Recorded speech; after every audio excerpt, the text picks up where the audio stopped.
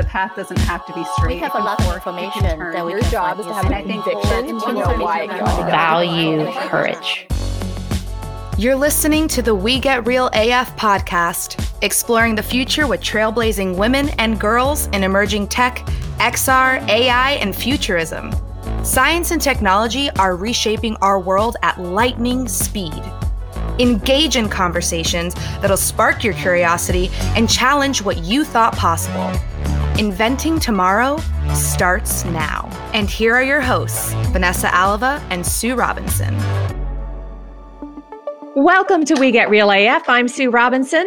And I'm Vanessa Alava. We have some exciting news to share. We've started a newsletter called The Power Source, which will feature what's now and next for women and girls in tech and science, more resources, more inspiration, more everything. And you can subscribe to the Power Source newsletter by visiting our website, wegetrealaf.com, and clicking subscribe. On to today's episode. Quite often on WeGraph, we talk about very futuristic technologies like artificial intelligence, space probes, and immersive virtual reality. Well, today we're talking about a technology that impacts every single one of us every day, whether we notice it or not. It shapes how people communicate with each other, how we get our news, and how we interact with our favorite brands. We're talking about social media, the technology platforms that enable it, and the rise of influencers. Those everyday people, some are real and some are elaborate AI bots, who gain our trust and give us their guidance. Our guest is an expert in the world of social media. May Karwowski is the founder and CEO of Obviously, a premier influencer marketing agency working with some of the world's most iconic brands. We're so excited to have you on the show today, May. Welcome. Welcome. Yeah. So before we dive into influencer marketing, what it is and what's changing in it, we'd love for you to share with our listeners how they can find you and how they can find Obviously. Yeah, definitely. So we're online at obvious.ly, and then we're on Instagram at Obviously. And then you can find me personally at MAEWOW on Instagram and Twitter. So MayWow is my handle for short. Awesome. Love it. Well, let's dive in then. Let's talk about maybe just a high level what influencer marketing is and how technology platforms on social media in particular have changed the way companies are handling their branding. Yeah, definitely. So first of all, talking about influencers, an influencer is a person who has logged into a social media platform, has created an account, and has organically grown their audience on that account. So they might have several thousand followers, they might have hundreds of thousands of followers, and they have influence because when they talk about something or they talk about a cause they believe in or a resort that they love to go to or, a type of food or dish that they like to make, people listen and people take note. So they're influential. And influencer marketing is actually working with those influencers who have these audiences and pairing brands with those people so that all of a sudden they can talk about a specific brand, a specific product, and their audience can learn more about it. It seems like it's such a disruptive technology. And I know that it's not brand new, but it's pretty new, right? Like when I was a kid, advertising was pretty much direct to the consumer. The brand would tell you through an ad what you're supposed to think about them. And now they're turning to this larger community. Can you talk a little bit about when this started to become a phenomenon and when you sort of took note of it and decided it was a good place to get involved and start your company? Definitely. So I think if you look at the kind of the span of advertising, there has always been celebrity endorsements. You have Michael Jordan wearing Air Jordans and he's on TV and he's in posters and he's got like a brand new Nike drop. So that concept's been around forever, or relatively forever. And then I think that the big change here was that these social platforms just came onto the scene. And all of a sudden you could have an Instagram account, you could have a TikTok account. An ordinary person can just start to amass a following because they have really cool, fun content and people like what they're doing. So I think it's new in that, there aren't any gatekeepers anymore. You don't need to be a basketball player. You don't need to be an A-list actor to actually be working with these brands. And in that way, it's really cool because, it's like, hey, if you have the drive and you are creating cool content, you too could work with Nike. And doesn't that open the door to relatability too? That's why the ordinary person appeals to the masses. And can we argue now that celebrities are trying to emulate that, the authenticity, and on their YouTube and Twitter, Instagram accounts, et cetera, they're trying to show more at home, more, hey, I'm just like you. Yeah, it's kind of been the great equalizer, right? Social media. Anyone who has a phone can be on social media and can create content and can be, have essentially a brand new career that wasn't really in existence a decade ago. And that's really cool. You don't have to be a basketball player. You don't have to be a Kardashian. You don't have to have a TV show to be working with really big brands and to, have access to and grow a large audience. How did you get interested in entering this field? At what point did you see the opportunity here, and what spoke to you about this? Yeah, so I was straight out of college. I was really interested in social media. I started working at a large agency, and I was, running the Twitter account for Coke Zero, and I was doing the Facebook pages for the Real Housewives, which was really funny at the time. And I was like, there's just such an active community on these platforms. And I just really felt that brands were spending a lot of money trying to get Facebook likes, get Twitter followers, kind of just towards these vanity metrics that didn't make as much sense as what was actually happening, which was these people love this brand and just want to talk about it. And they think it's really cool. The brand's responding. And the brand is now more relatable and more interesting. And actually the coolest part is having the brand now work with people who have their own audiences. So you could be, working with a mom who lives in Nebraska, who's a chef and has a restaurant, and her story is really interesting and you'd never otherwise know it. And now, Campbell's Soup can work with that woman. And that's really awesome. And that wasn't possible a decade ago. So how many followers makes someone a viable influencer to a brand? So I think people would be surprised by how few followers you can have and still work with some very large brands. So we actually use the term nano influencer to be someone who has 1,000 followers. And you can actually be working with some very big brands. For example, say that you love mountain biking and you're a mountain biking company. You look at someone with 2,000 followers and all of those people are diehard mountain bikers. If I give that bike to that person, all of their followers are going to be like, oh, cool, I'm really paying attention. So there's a real way that brands are working with the long tail of influencers, which means much smaller audiences, very niche, very verticalized, highly engaged, and just working with a lot more of those people. And that's really where the technology that we built came in, because it's really hard to work with 1,000 people who like mountain bikes who have 2,000 followers each. It's a lot easier to call up one person who has, 200,000 followers and give them a mountain bike.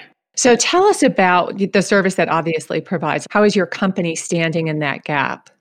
Yeah, so we really make it easy for a brand to work with 2,000 influencers globally or 10,000 influencers globally. And that's kind of the first level. The second level is, are you working with the right influencers for the brand? And are they driving the right results for you? I think we all know a quote unquote influencer who is always hawking different brands and different products, but most likely, isn't selling very many or doesn't have very much engagement actually on their account or on their profile. So we really kind of go a layer deeper and say, okay, here's the follower count, here's the engagement, but here's how much sales and revenue they're driving for your company. How are you sifting through all of the noise? Because as we just said, there's anybody can be an influencer and there are tons out there doing their thing and have really cool content. So how do you sift through all of that?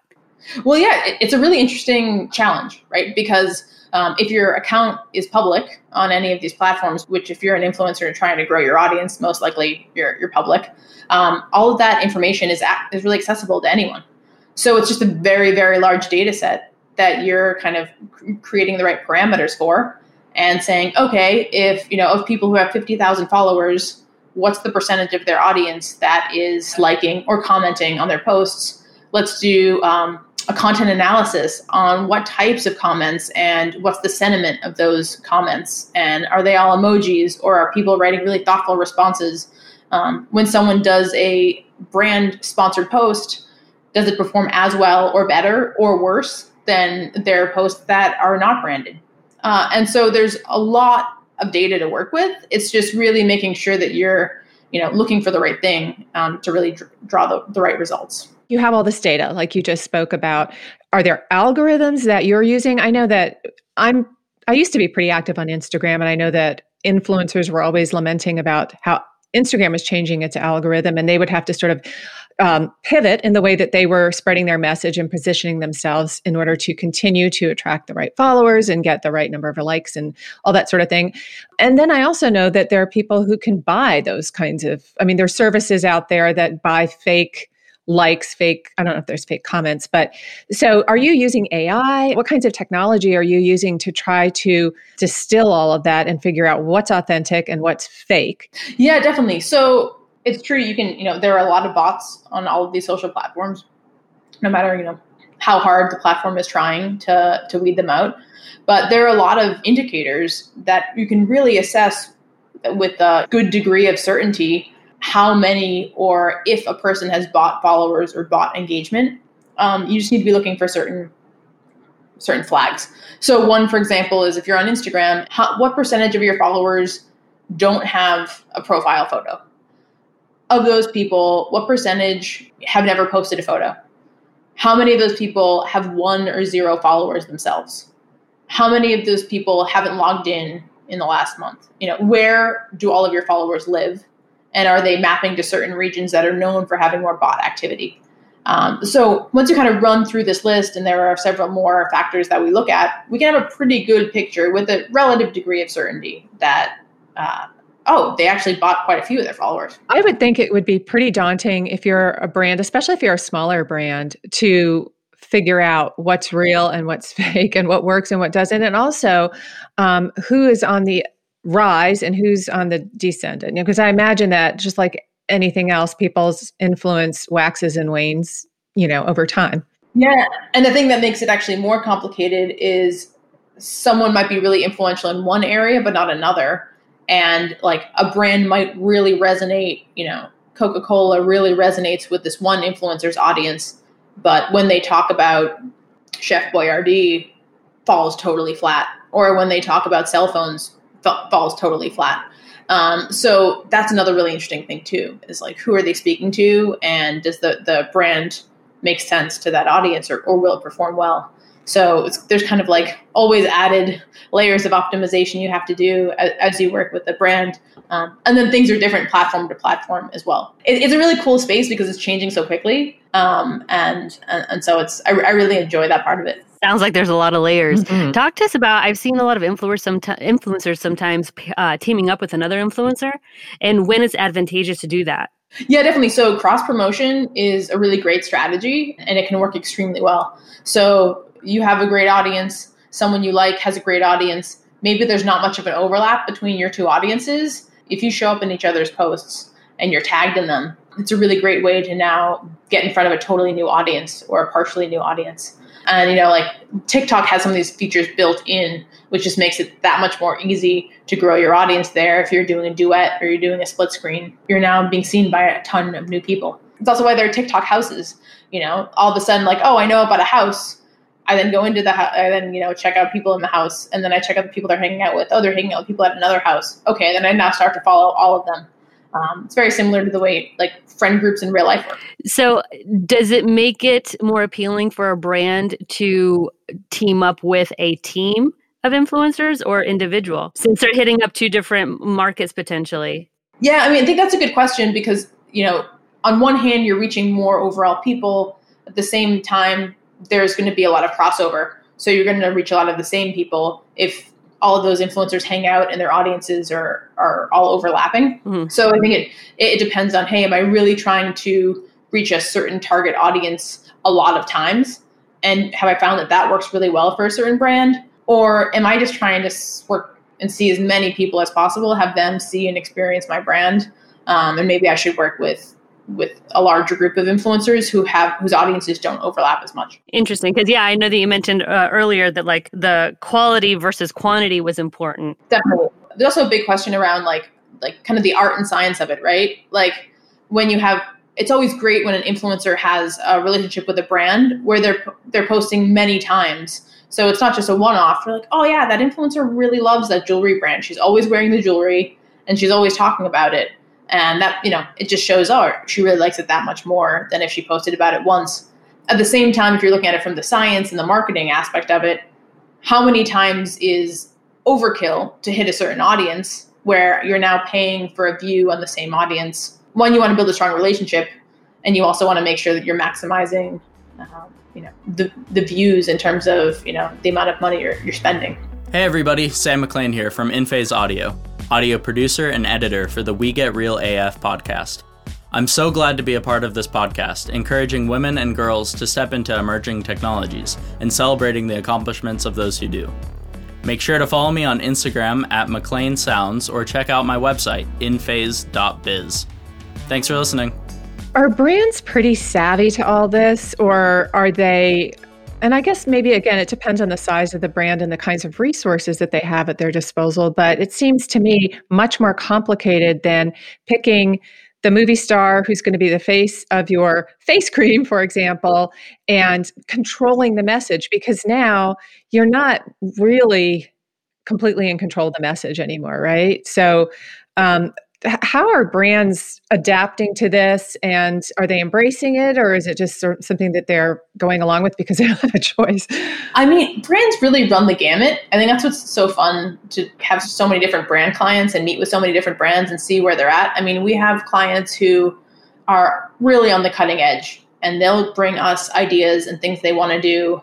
And we're like, oh, that's awesome. We've never done that before. Like, yeah, let's do it. And then we have other very large, Fortune 100 companies who are just starting to work with influencers. And we're doing a ton of education, a ton of pretty basic testing, just to make sure that they're really seeing like the value immediately, and they're kind of dipping their toe in the water because it is so new. So you really have people kind of at every end of the spectrum. I would be curious to know if you could walk us through, like, if I'm a brand and I come to you and I say, I want to try influencer marketing, kind of walk me through that process, and then do the same thing if I'm a wannabe, would-be up-and-coming influencer. How do you start that relationship and vet them and then guide them? Yeah, totally. It's really interesting too, because the two perspectives are pretty different. And I think the influencers who are really successful with brand partnerships kind of know how to get into that brand marketer frame of mind. And the brands who do a really good job with influencers can kind of get into that influencer, step into their shoes and understand, okay, what's going to be like the most valuable for them. So if a brand comes to work with, obviously, we would first say, okay, like, what are your goals? Is it to, brand awareness among a certain segment of the population? Which country? Like women, men, age group, hobbies. Tell us everything. The other thing, so after goals, we look at what type of influencers do you want to work with, and what type of audiences do you want to reach? We then look at what are the incentives that you have. Some brands have products that we can send to influencers. Other brands are services based. Can we offer those services? Which services can we offer? What's going to be the best overall experience for an influencer, so that they can create really great content, but also really experience everything that the brand's about, so that it's authentic and they can really, speak truthfully and honestly about what they like or don't like about the brand. And then we talk through reporting, measurement, and then how do we optimize at the end of a campaign? Because you're always going to have, a top 25%.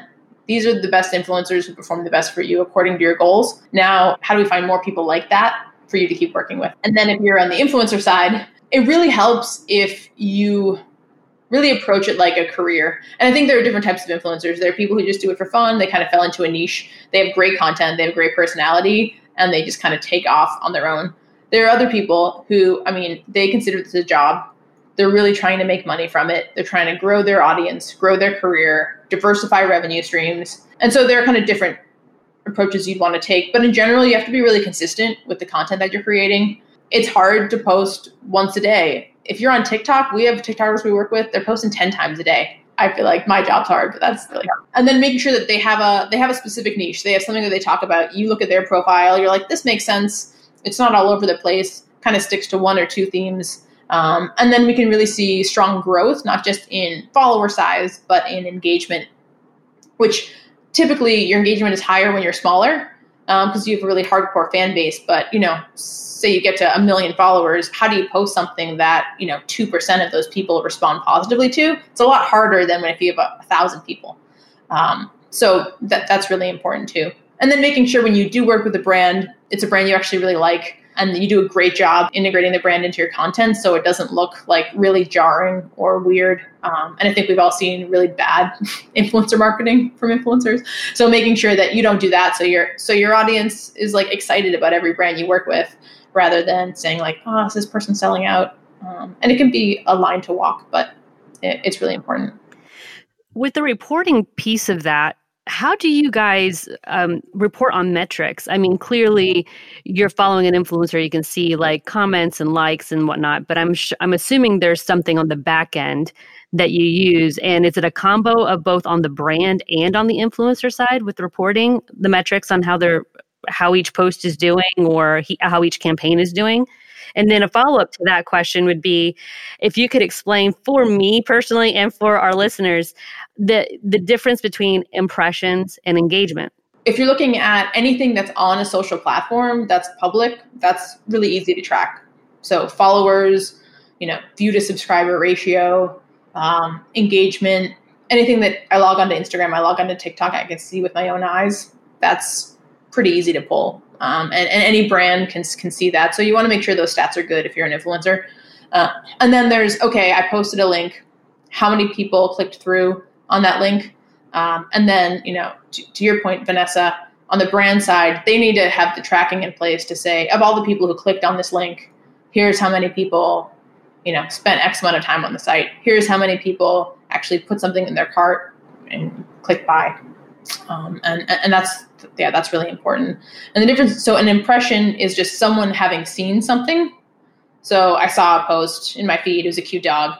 Engagement is I took action. I liked it or I commented on it, super cute dog.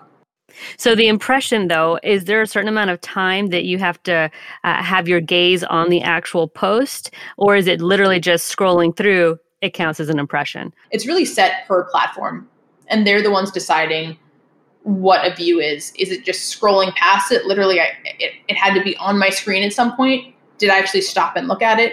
Facebook actually ran into some trouble on this with video ads a few years back, and that they were saying, like, hey, this counts as a video view. And I was like, no, they just saw that there was video there. They didn't necessarily click through, or they didn't necessarily watch a certain amount of it. Very interesting. So you've got your micro influencers, and then you've got the ones with the big audiences. And I would imagine, to your earlier point, that the engagement rate that looks good is very different for each of those two groups. What's a good engagement rate for, say, under 10,000 on Instagram? And what's a good engagement rate for somebody who's like 100,000 or whatever is considered a large number? I mean, are there metrics like that you look for? Yeah, you're going to get me in trouble though, because then inevitably you're going to find an awesome influencer who has like the right aesthetic that the brand's really excited about, and then they're like, oh, engagement rate isn't exactly there, but for them it's maybe more important that a person like looks a certain way, or is part of a certain community, or has a certain like aesthetic or values and belief system that they really want to work with that person. And so there's a lot of variability. But definitely, over 1% is important. The higher, the better, honestly, if you're under 10,000 followers.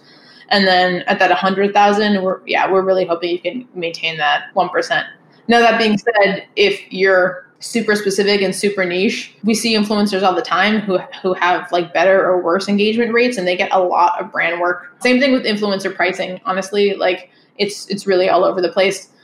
So that's why we really like to take it brand by brand and campaign by campaign and say, like, influencers are in love with your products. We think we can do X, Y, and Z for you, versus maybe a brand that fewer people know about, or their product isn't as cool, and we need to kind of shift expectations based on that. And those are the people who probably need more influencer marketing anyway. So could Obviously have existed as a company 20 years ago? Not in its current form, that's for sure. I mean, I think we could have been doing like celebrity endorsements or word of mouth.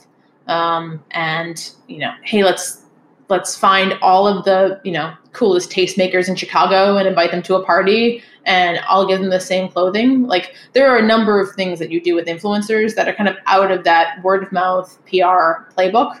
But now we've really adapted them to, hey, you can actually measure this online now. It's not just, oh yeah, I heard about that cool designer.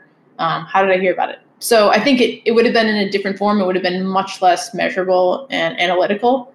But yeah, I mean, even when I started the company, I was looking at, hey, there's this whole like trend forecasting, people who just went into cool sneaker stores in different parts of New York or like in different cool neighborhoods and just were like, hey, kids are really gravitating to this one shoe, like, and then just interviewing them. I studied a lot of anthropology too in college. And I was like, oh, there's like this element of just figuring out what's cool and what's different and why people talk about specific brands. They don't talk about other brands. A little bit of a tangent, but I think it is relevant. Do you pair that with actual like math and analysis now? It's pretty interesting to see how certain things take off and other things don't. Yeah. What are your thoughts on AI influencers? Because clearly we've talked about, relatable, ordinary people. What do you feel about these computer generated, I call them avatars or mascots because that's what they are, but they look so real. So let's kind of dive into that and your thoughts. So, and I might be wrong. Someone might pull this tape like 10 years from now. So that'd be cool, honestly. But I don't get the buzz around it. I mean, I think that it's cool in theory. It's really cool that you can create an avatar that can do X, Y, Z. And I think as like a fiction experiment, it's akin to, writing a book, but in, 2020 and putting it on Instagram and having this person do all these things. And as a creative exercise, it's really cool. But it's kind of like, would I rather see, a hologram of Prince perform at a concert versus like actually seeing Prince at a concert? Like I still would rather see Prince in person in concert. So I think of it as a little bit of a flash in the pan, but I also could be very wrong. I kind of feel that way too, just because to me, there's such a disconnect between the whole idea behind an influencer is that it's not somebody that the brand created. It's a real person, a real mom, wife, woman, whatever, like me, that I can relate to and that I can trust. And if it ends up being something that's created and curated by the brand, then that whole authenticity, which is the point of influencers, seems to be lost. So I don't get it. But I do know that like the one I always think of is Lil Miquela, the AI, she really influencing people. I mean, I guess she is. What's your experience with her? And by the way, for our listeners, Lil Miquela, if you don't know, is an AI influencer. She's completely computer generated, not a real person. But she has a lot of followers on Instagram, like millions, I think. Yeah, I mean, I see that as almost like a comic book or something, right? Like, and then a brand doing an endorsement or an ad in a comic book. It's not looking down on it. It's really cool. I mean, it's literally like a new story every day, but I just think, it could get kind of played out. Whereas when you're following an influencer, even if it's someone who's like super high fashion, really put together, like I want to know where they went during quarantine. Like I want to know, like, oh, like, are they dating someone? Or like, what's their deal right now? Like, how's their job going? And all these features are making it, easier and easier to Instagram Live, TikTok Live, like actually being able to learn more and more and more about these people, like they're your actual friends, to kind of be always confronted with the reality that like, oh, this is actually, not a real person. Well, and to the point of authenticity, like these AI influencers, if they're working with brands, they're hearing what you want to hear. It's basically very catered to you. And the more you use it, the more the AI knows what you like and what you don't like. So that's what this presenting you. That brings a question to my mind with real people, real influencers. How do you handle someone who's giving an honest review that might not be the most glowing with a brand? How does that work? You need to be honest, and you should never be promoting a brand that you don't actually like or a product you don't actually like. Now, a lot of times in our contracts, we'll say, if you don't like this, and actually normally we screen people before, do you like this brand? Are you excited about them? What are products that you like of theirs? So we generally know that it's not going to be, they've never encountered this brand or this product before. Usually they are already fans. But we're like, if you don't like it, and like you're signing a contract to talk about it, like literally there's a clause, send it back. Like, just tell us you don't want to do it, because we'd much rather in a paid forum, like, post organically in your Instagram stories or post about how you didn't like it, but don't do that in the format of actually like a brand sponsorship. That's like a celebrity taking a celebrity endorsement for the face cream and then turning around and be like, actually, I hate that face cream. You're like, what? Right. We haven't been here.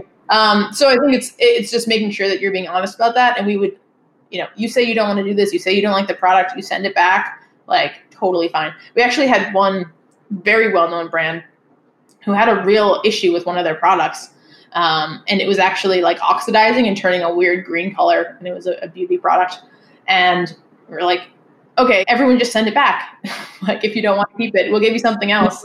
And they're like, yeah, I love the brand. This was clearly just an error. They caught it in time. Like, sure, let's just do that. I've never worked with an influencer agency, but I did back when I was more active on Instagram, work with a brand, and I didn't like, it was a hair care product and I didn't like it at all. And I tried it and then they sent me a new formulation and I didn't like that one. And we just sort of pulled the plug and they were really nice about it. And, it ended well for exactly that reason. You don't want somebody lying basically about your product. And if you're in that position where you're repping a brand, you don't want to be untruthful about it. So good point to yeah. And again, to word. get kind of full circle here with the AI influencer, are you really going to get that?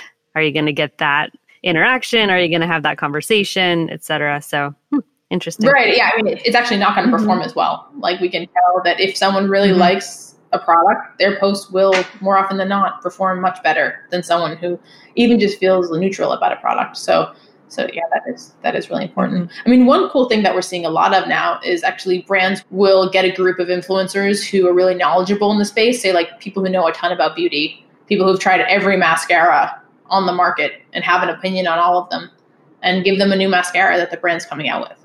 And then like ask their opinion, do a focus group, take a survey. And the brand's like, wow, we just got a ton of great feedback. Like, this is all awesome. We were just, our chemists were doing their thing. And now we actually have a ton of people who are very knowledgeable weighing in and making our products better. So I think brands are just going to get more and more collaborative as we go. Great point. Mm-hmm. I have a question about the platforms themselves. This seems like there's a new social media platform on the rise every few years. First it was Facebook, then Instagram, Snapchat was a thing for a while. And I guess it still is in some markets or some age demographics. TikTok, now there's Clubhouse, right? So do you see any social media platforms that are kind of becoming less influential, and is everybody sort of flocking to some other ones? And what are those? It's a really good time to be launching a social platform right now. For the last few years, or at least, 5 years or so, it was really hard to launch a platform. Instagram and Facebook and YouTube kind of had a corner on a majority of especially brand spend, but also like there are different pockets, and Snap has been successful, Pinterest has been successful, but for the most part, it was like Facebook and Google, Facebook owning Instagram and Google owning YouTube. That were kind of the two really big players in the room. And now I think especially with TikTok coming in and being so disruptive and just growing so quickly and users spending so much time on the platform, it's really kind of opened the floodgates for a lot of other platforms to be like, oh, you don't need to spend all your time on Instagram anymore. On average, 45 minutes a day per monthly active user in the US on TikTok. Like, what? That's crazy. That's so much time. And it's over twice the amount of time they're spending on Instagram. So I think you're really now seeing there are a ton more platforms out there. And if you're an influencer, it's really, really important to evaluate all of the new platforms as they come out and test them out, because it's the people who get on early who, end up on their featured page. And so many influencers are simply influencers because they got in on the ground floor. They got in early when there was a ton of organic distribution before there were ads, and they were able to really build a following. So, I mean, it's always a balance between don't, spread yourself so thin across a billion platforms, but you should be actively checking them out. You should be seeing like, oh, could this really work for me? Am I seeing some initial success on this platform? Because it's those initial opportunities on a platform that actually takes off that are going to transform your career as an influencer. Because this is a technology podcast, and obviously what we're really talking about at the end of the day is digital communication, human-to-human communication. through digital media. So, May, in your opinion, how is social media shaping our human-to-human interaction? Is it good? Is it bad? Is it a mixed bag? Is it just changing it in a way that's interesting but not necessarily good or bad? What do you think about like just honest human-to-human communication as a result of all this digital connection we have now? Yeah, I think that's a great question, and I think you could write many, many books on the pluses and minuses. I would say it's definitely mixed. And it's different for different people. Spending a ton of time on your phone, comparing yourself to other people, body image issues, bullying. There's a lot of negative. There are a lot of negatives. And then at the same time, there's so many positives. I mean, we work with so many influencers who they had like part-time jobs. They're now making literally millions of dollars. They didn't have to go through, some casting agent. They didn't have to be discovered in a mall. Like they're just doing it themselves. They're, filming in their closet and like doing an awesome job. And like all of a sudden they're launching huge brands, making real money. And I think it's a really kind of great way to become an entrepreneur. And then also like connect with people that you otherwise wouldn't maybe stay connected to. My husband and I met a couple at a bar, Green Bay Packers bar in Paris, because my husband really wanted to see the game. And I'm still friends with these people because we're on Instagram, what? I literally met them one time. That wouldn't have happened, or maybe it would have, but it's very, very different. You can kind of tendentially keep tabs and interact with people who might have otherwise been like, a fleeting connection in your life. So I think there's a lot of pluses and minuses, and I think it's really changing rapidly every day. Social media is directly impacting not just the front page, but every page of every newspaper. Mm-hmm. It's fascinating. I mean, you think of, if you want to go down a rabbit hole, children and social media, that freaks me out as a mom of a toddler and a newborn. Like, what is it going to be when they get to interact on these channels? And it gives me a little bit of anxiety just thinking about it. But Sue has 3 girls too, interacting on social media all the time. So it's interesting, it's a blessing and a curse. It is what we make it. And the platforms are so new, and there could be a lot more guardrails. There could be a lot more regulation. There should be, honestly. And that's okay. We're in early days, but I think that we all are kind of active participants in it. And it's not just like, what does Jack Dorsey at Twitter decide? It's like, no, we also should advocate for what we want to, because it is an integral part of our lives now. Like with all of our technologies, right? It's putting the human first and staying in control of that. I guess one of the concerns that I have is just because it seems like social media really is mostly consumed by really young, still more malleable audiences. Is that changing? Are there more people who are middle-aged or older even who are using these platforms, or is it still pretty much like, people in their 20s and younger? I mean, there are a lot more people like, older people who are on these social platforms now. And even just anecdotally, we do a lot of work with brands who want to reach women like at a more advanced age for, different types of skin creams and like different vacation resorts, clothing companies. And there are more and more influencers in those age groups now than there were even a year ago. I think that's great. Just there's more of a diversity of voices and like, okay, here are real people and what are they doing? So I love that trend. Mm-hmm.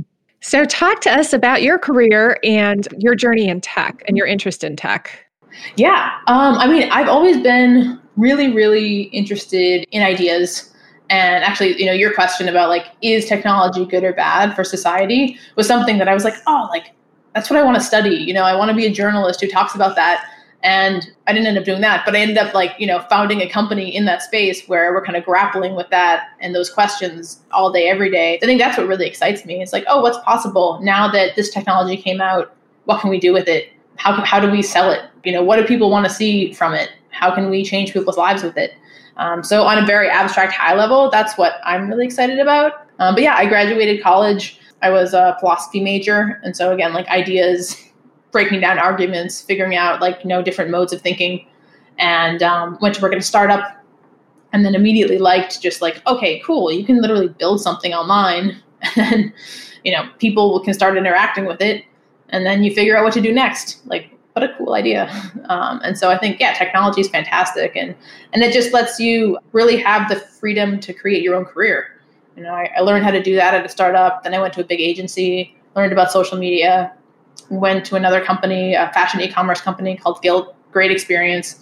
And I was like, I could do this and build a company myself and like using technology. And yeah, it's just kind of opened a ton of doors. Was it hard to start your own company? I think it was good that there were a lot of things I didn't know when I started the company.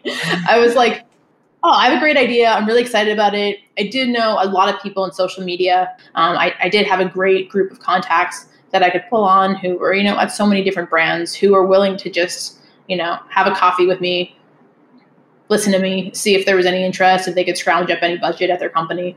And so that was a huge leg up. And I think that is a strength that I do have. I think really being able to take a survey of what you're really good at and what you're not good at. And then just being really aware of that as you launch a company. So I knew I could really build a product that could drive revenue. I think the part that I know I'm not as good at is like the operational nuts and bolts of building a company. So then it's like, okay, I need to get a team to help with that. Exactly. And yeah, it was hard. It's really hard. I mean, I work really hard every day, but also it's my company, which is really cool. What would be your 3 top tips for somebody who wants to become an influencer? Say 1 is find a niche. 2 is post consistently. And 3 is, treat it like a job. So study your stats. Figure out what works well, what doesn't, network in your space, learn as much as you can, find some brand marketers on LinkedIn and see if you can talk to them. And so those are kind of my 3 big tips. I'll actually reverse the question for brands. Like, what would be your advice for brands to really stand out with influencer marketing? I think you need to be really strategic. So you need to know what your goals are going in. You need to know that you're able to measure towards those goals. And you also need to make sure that you're working at a scale to actually see results. If I'm working with 3 influencers and they each have 10,000 followers and I'm Nike, what's the likelihood that's going to move the needle for me? I would say it's probably very negligible and it's going to be like lost in all the noise. If you're working with 3,000 and you're working with every single high schooler who loves basketball, who lives in, these states, I can measure that. I'm going to be able to see what actually happens there. That scale question is tricky for a lot of brands because they're new to it. So they're not ready to go all in. So then they just kind of dip their toe in the water.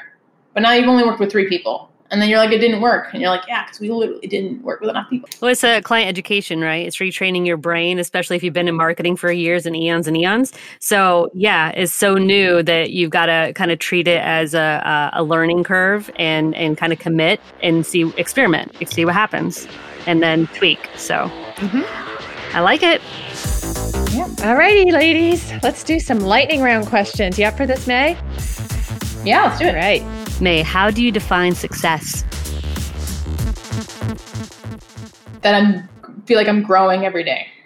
If you could choose a different profession other than the one that you have right now, what profession would you attempt? Would try to be a professional snowboarder. Cool. Yeah, I love that. Might get really hurt in the process, but it'd be fun. So is that a hobby? Do you do that on the side or? Yeah. Awesome. I wish there was a little more fun here, but yep. Cool. As much as we can. What resources do you wish existed for women in tech or looking to get into tech? Especially earlier in my career and as a student, I just wish I knew what my options were. It was kind of like lawyer, teacher, doctor. It was kind of like, okay, those are the things I can do. Whereas it's like, no, you could literally, track stem cells. There's like a billion different really cool jobs that I actually have a notebook that I write down when I find out cool new jobs. I'm like, you could be a private investigator that like works for a hedge fund. Like, that's crazy. I wish I had known about all those things and talked to people who had those jobs and learned the pluses and minuses. Well, and we were speaking with someone recently who said, you know what, there are jobs now that just didn't exist when I started my career. So there's that factor too. Totally. Okay, May, what's the weirdest food you've ever eaten? I had it was some sort of brain. Brain? Yeah. Oh, goodness. I had like Hannibal Lecter. What was the last one? Like Red Dragon. Very end scene for a second in my head. I'm like, wait a second, repeat that. So some type of brain. Got it. Yeah. That's weird. All right. I always love asking this one. And I've got one for you if you don't have it, but I'm sure you've heard it. What celebrity would you cast to play you in a movie? So I hear a lot of people, and I love this one, say that I look like Julia Stiles. Uh-huh. So I'd like Yep. Ding, ding. That was mine. I was Absolutely. 100%. Like, I was like, if you don't have one, I'm going to give you one. That's right. Thanks. See, I'm like, what a compliment. She's so cool. What is something about you that people would be surprised to know? I'm actually like super disorganized. I'm pretty messy. I think I come across as more type A than that. What's a funny mistake you made when you were coming up and the story behind it? I think I was just like really, like, people are like, oh, you need to ask for what you want. I was like very much that way. I'd be like, how do I make a ton more money at this company? It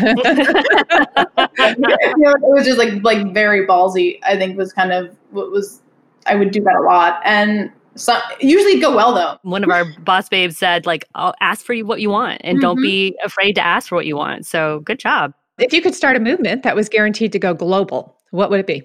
So this is a little niche, but I think that a lot of women starting businesses think that they have to raise venture capital in order to be successful. And so all of a sudden they have a pretty large mountain to climb in front of them. Whereas I never raised VC money. I think a lot of really successful people have not raised VC money. You just need to structure your company differently. I think that a lot of women who maybe feel like, hey, I can't do this, so therefore I can't start it, especially a tech company. They don't even try. I think that would be that's my mini issue that I'm really, I really champion. Well, I guess this kind of goes hand in hand, but maybe there's something else. What myth about women in tech and STEM would you like to dispel? You don't need to be really into science, I think, or you don't need to really be into tech. Like, it doesn't need to be your major. It doesn't need to be something that like defines you at a young age. You can get into it later. I mean, so many guys I know, they just took a coding course at some point and they're like, I'm a developer now. Like, you can do that too. You can get into it later. It's not predetermined by the age that you're, 13. I think it's great. And like, I love STEM education. I think it's awesome. But I think that there are a lot of people who are maybe, 25, 35, 45, who could actually get into some really cool roles. And it's, age isn't really a barrier.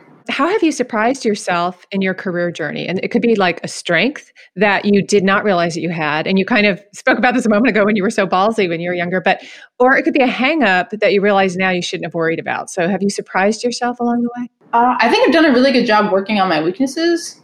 I think there's always more things, but I think I've become a much better people manager and understanding like how people operate, how to have really difficult conversations. I think I really struggled with that in the beginning. And now I think I am a lot better at that. So always room for improvement, but doing a lot of that. Great. All right. Last one. Fill in the blank. Blank like a girl. Try like a girl.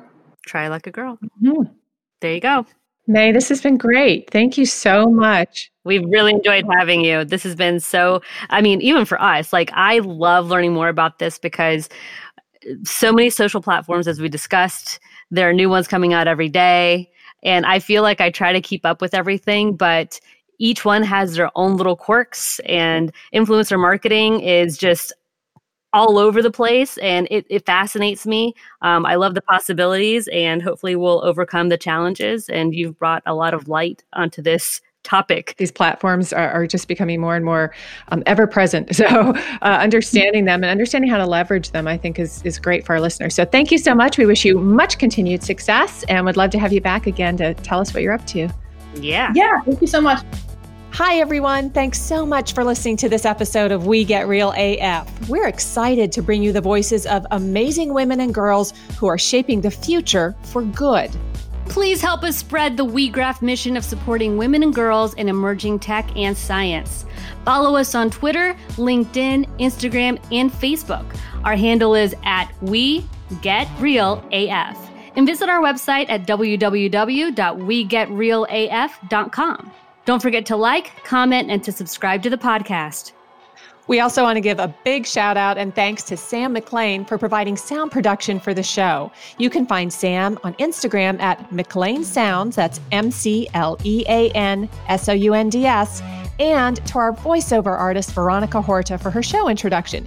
You can find Veronica on LinkedIn by searching for Veronica Horta, Horta. We'll meet you back here next time for another great conversation about high tech with cool women.